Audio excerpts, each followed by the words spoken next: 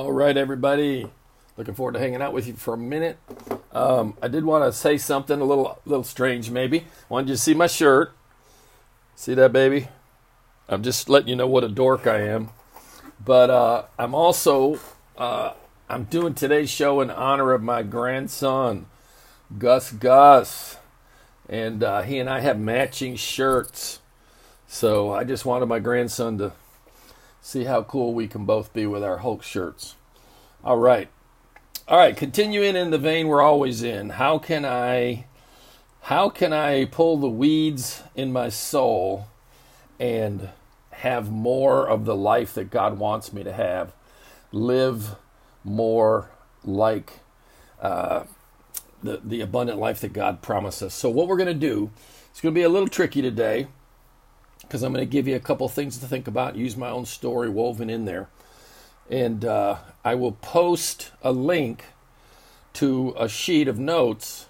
Probably, I've got a pretty busy day, so it may not be till later today. But come back and check it out. And there's a sheet that'll help you.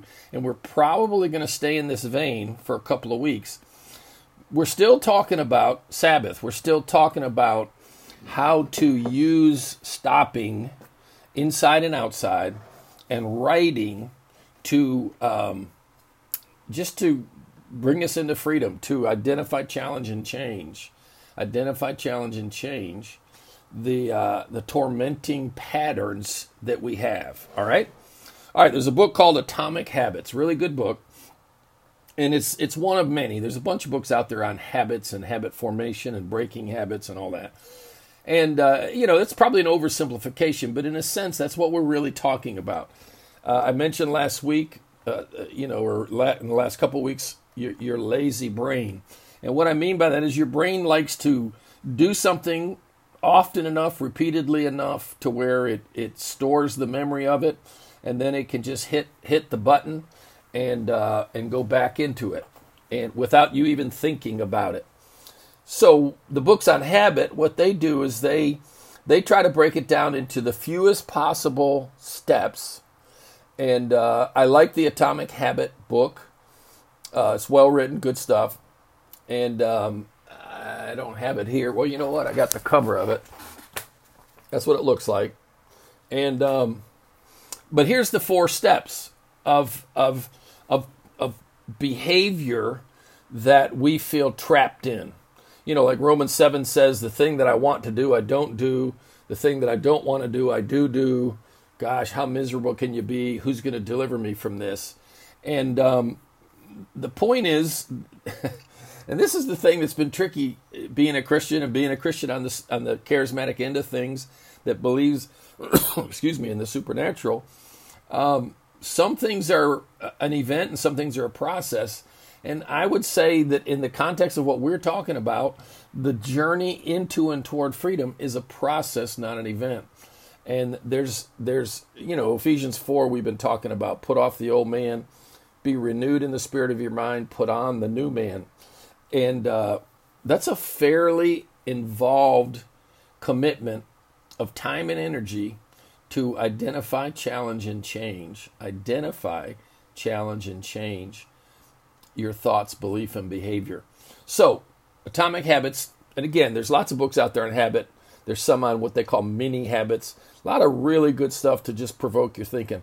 But in the Atomic Habits, his cycle is this. There's a trigger, and I'll explain this in a minute. There's a trigger which creates a craving, and that's the one that he includes. Most have 3 steps. He adds this one, the 4th, for him. And I like it, and I'll explain why in a second.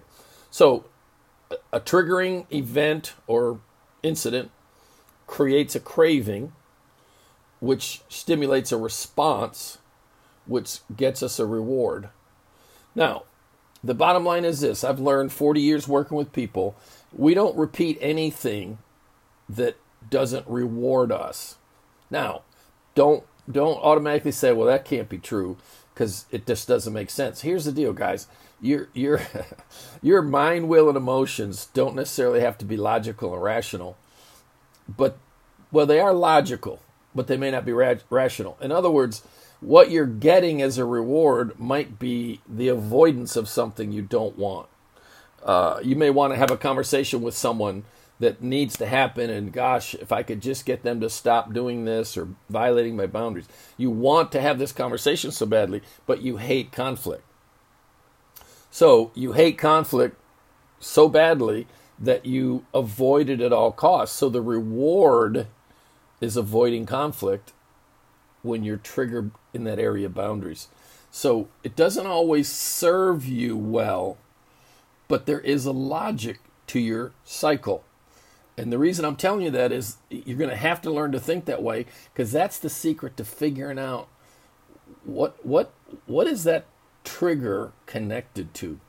And it's always a need of some kind. All right, let me say it one more time. There's a triggering situation which creates a craving, which stimulates a response, which gets you a reward. All right, I'm going to use myself, my own journey. I'm going to talk about my biggest ongoing challenge. And what I mean by that is I still have to keep an eye on this little booger. It will still rise up and sabotage me at times. Let me just say hello to my boy Gus in case he's watching. All right, and in case you didn't hear at the beginning, this is a T-shirt my grandson and I, Gus, wear together. And I know I'm a bit of a dork, but you know what I mean. All right, so trigger, craving, response, reward. Trigger, craving, response, reward. All right, my biggest area of triggering is having to do with my relationship with my father. And it has to do with my feeling like I'm not competent. So my trigger, in other words, what triggers that cycle in me, I can be cruising along doing great and get in a room full of leaders or competent, type A driven, achieving people that get stuff done. and I have to be on guard, because what it triggers in me is you're a disappointment. You're not good at getting things done. You're not good with details. You're not. And again, a lot of it goes back to my father. You're lazy, you'll never amount to anything, and all that kind of stuff. And the truth of the matter is, a lot of the times I'm in a room full of people that really are good at things that I'm not good at. But that's not really the point. And we'll chase that rabbit another time. So my trigger, I'm walking into a room with people I respect, people I admire even, for what they're capable of doing that I'm not. All right. That's the trigger. What's the craving? Trigger, craving, response, reward. What's the craving that it creates in me? I want to belong. I want to be accepted. I want to be seen. I want to be valued. I want to feel like I'm one of the boys. And in a way I am, but in a way I'm not. Because I'm not good at what they're good at. They're great at baseball. I play soccer. And it's like, we don't always have the same language. And so the trigger is being around people different from me, better than me at things. The craving it produces or awakens in me is the need to belong and to feel valued and appreciated. Now, how many of you have ever heard this statement before? I see what I'm looking for. You see what you're looking for. My wife and I want to get a certain kind of car, and you start looking it up on internet. For the next week, all you see is that car. Why? Because you've told your brain, be on your toes, find me that car, and it goes looking for it. Well, the same thing happens with rejection. I have a deep craving to feel belonging, which means I fear rejection, which we all do. And so what happens is I see what I'm looking for. So I go in the room, and instead of noticing the 2 or 3 people that have looked at me and said, hey, what's up, man? I see the people that just kind of looked at me and turned away. Like, you're not even worth having a conversation with.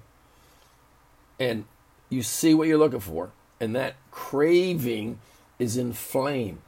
All right, what does that create? Well, it creates a feeling of insecurity, inferiority. Does it make me kind of present my best self in the room? No. Now, What's my response? Oh, your response is that bad feeling of rejection. No, my response is I start judging. I start judging everyone in the room. Well, you're just a selfish turd.